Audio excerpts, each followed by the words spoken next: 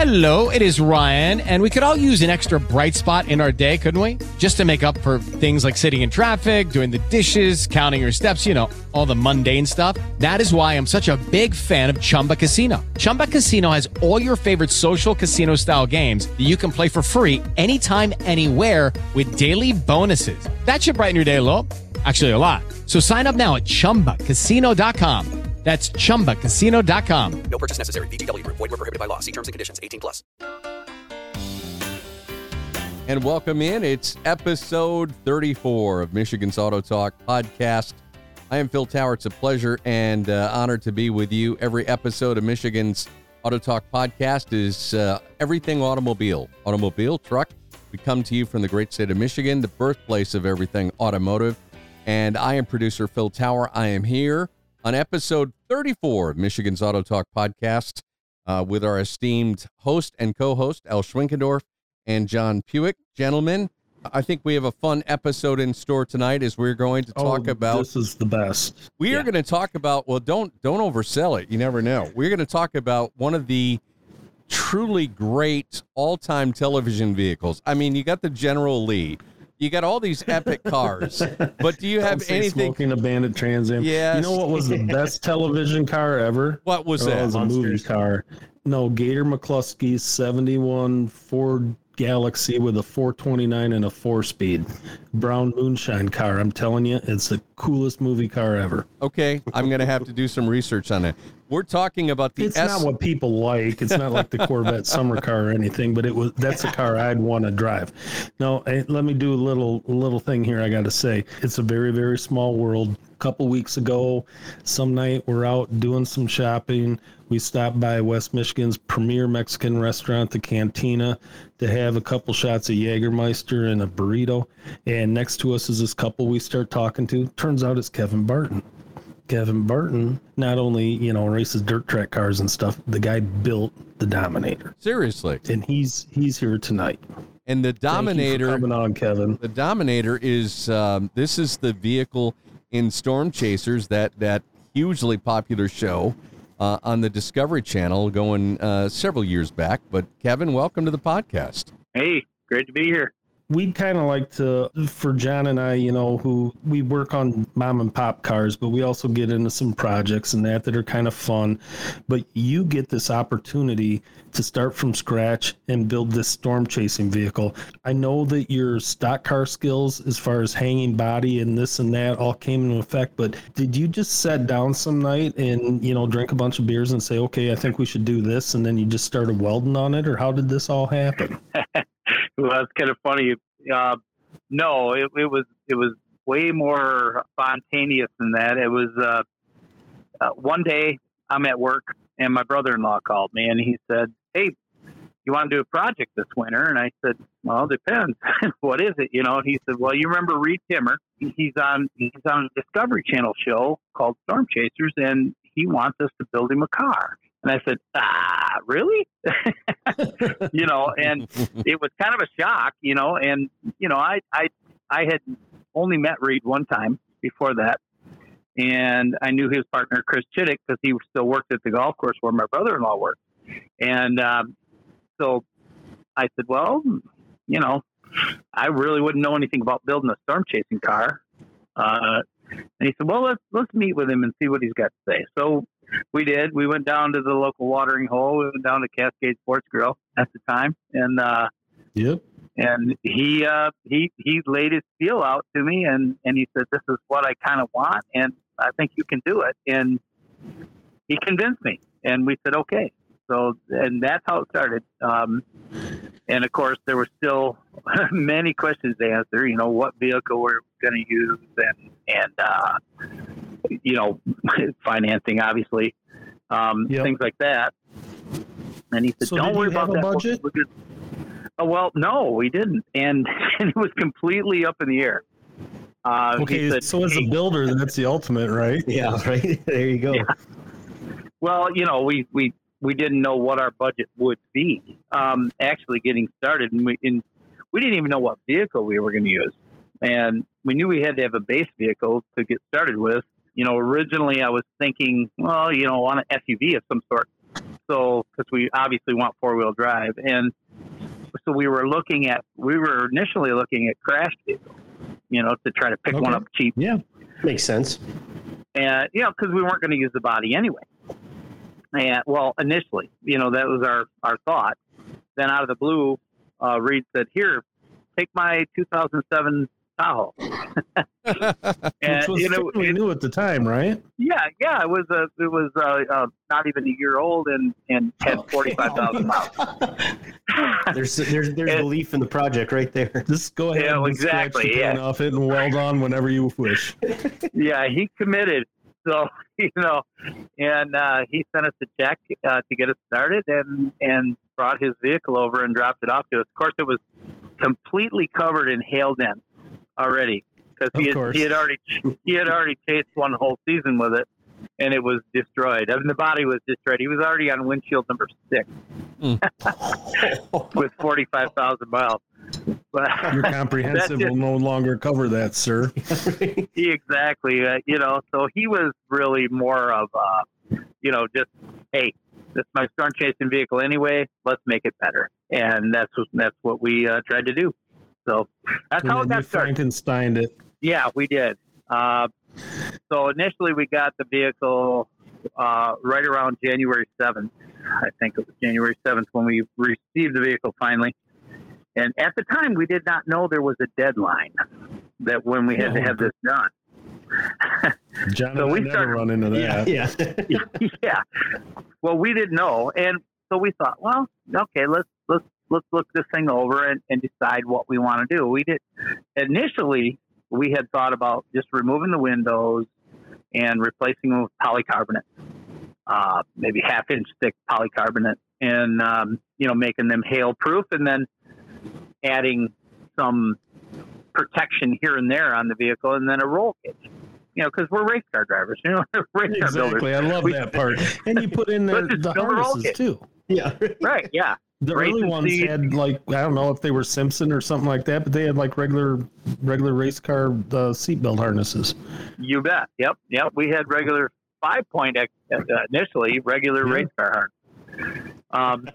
So that was our original thought, and it came down to, I was looking at the vehicle and I was going, there's side curtain airbags on this thing. There's all kinds of safety features. There's seat airbags and everything. And I'm like, I don't want to disable that with a roll cage inside. And so I was discussing it with my brother, who was also part of the team that helped build it. He said, well, let's build a roll cage on the outside. And that's kind of how that whole idea was born. Yeah. Yeah. Build an exoskeleton, and then we'll skin it with something that'll block the debris. And that's kind of how the whole idea of the Dominator got started right there. So, and didn't you eventually put external windows? So you had the regular factory glass, but you had your Lexan or whatever you used on the outside? We did, yeah. And on the original vehicle, we kept all the original factory glass inside. And there was a reason behind that. The reason was that, well, no, not resale. Initially, we had, we were watching Storm Chasers. The show was already on, and we had been watching it even before Reed was on the show. And there was a vehicle on there called the TIV, which was, I remember that. It was cool. The guy built an awesome tank to go into a tornado, but watching the show, the thing leaked like a sieve. I mean, they were wet all the time, and it smelled terrible in there, and they talked about the leaks all the time. And I thought, man, if that's one thing I want to cure before we go on national TV, is I don't want this thing to leak. And I thought the best way to, not only for the people, but for all the electronics you've got inside that thing. Oh yeah. Water and electronics are enemies, and to keep it sealed up is, I think, one of the biggest moves you got to make. It was one of the biggest, the smartest moves we made in the first vehicle was to keep, I said, look, here we got a GM vehicle. They got 100 and some years of engineering behind them. This thing's not going to leak if we leave the interior vehicle intact. And that's what we did. Brilliant. We built an exoskeleton. Yeah, we built an exoskeleton around it, and then we put exterior windows on that could, withstand debris. unfortunately, we made them manual, so you had to literally roll the window down. You had to reach out and pull them up and lock them into place. So you got to roll down the factory window and then grab something, unlatch it, and move it down? Exactly. You had to actually pull the window up and latch them into place. Okay. And you didn't. That makes sense for Generation 1. Yeah. Yeah. And, well, time constraints kind of played into that. Because when we started building the vehicle, we thought, well, we just get it done when we get it done. And then they called us and said, hey, we start filming on April 6th. So we'd really like to have it in Oklahoma by then. And, so I did end up finishing it in Reed's driveway in Oklahoma. Wow. So, yeah. But go ahead. No, well, when I look at them, and we're going to break this down because our listeners are going to love this thing because I love this thing. And after we met a couple weeks ago, I came home and pulled out my Storm Chaser books and read them again because I've been, just all about tornadoes and weird weather ever since I can remember. When the weather gets rough, I go out driving. That's just how I am. Me too. If there's a sleet storm or there's heavy fog and you can only see 5 feet, I go for a ride. I think that's the time to go. But it's like the first one, it looks like you worked really hard to keep that sucker sealed off so air couldn't get underneath it. Yep. And then, you kind of, in the second one, you put the rams on to lock it into the ground and this and that. The way you did it is like watching Henry Ford going from the Model T to the, 1957 T-Bird. It's just, we learned this, we did this, and we traded that. And that's what I always thought was so cool.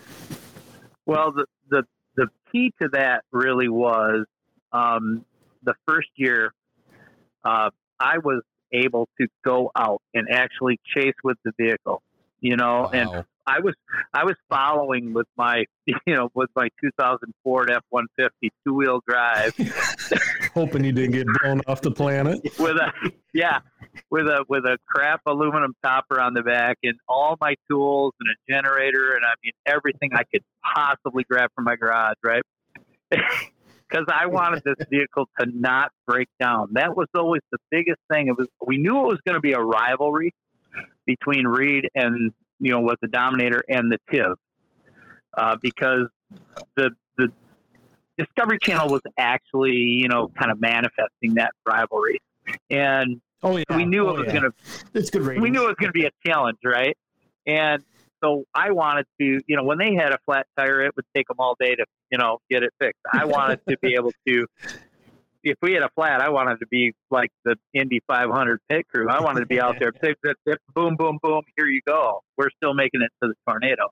And that was the big deal. So that was kind of fun. That was the fun part of it, But because I was out there storm chasing with them and I got to hear the negatives and the positives of the vehicle, that really sparked the ideas for Dominator 2 and then eventually Dominator 3. So, so that was kind of cool. I know you do circle track racing and stuff, and I've, raced some motorcycles, which was just for pucker factor, but in drag racing and tractor pulling, it's all that.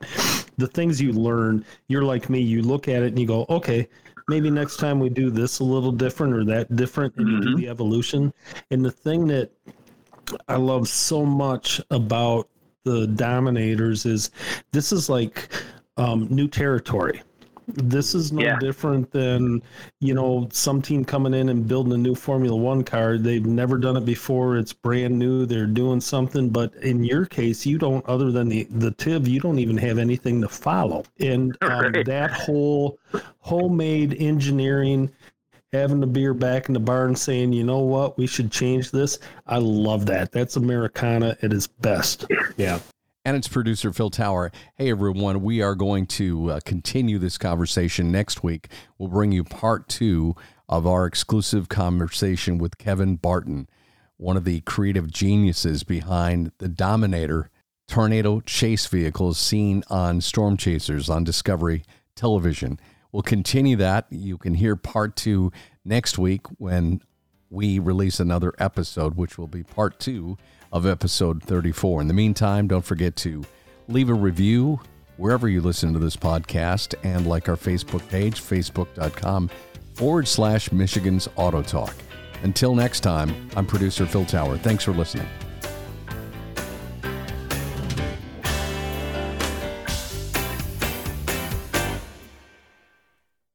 With the Lucky Land Slots, you can get lucky just about anywhere. This is your captain speaking. We've got clear runway and the weather's fine, but we're just going to circle up here a while and get lucky. No, nothing like that. It's just these cash prizes add up quick. So I suggest you sit back, keep your tray table upright, and start getting lucky.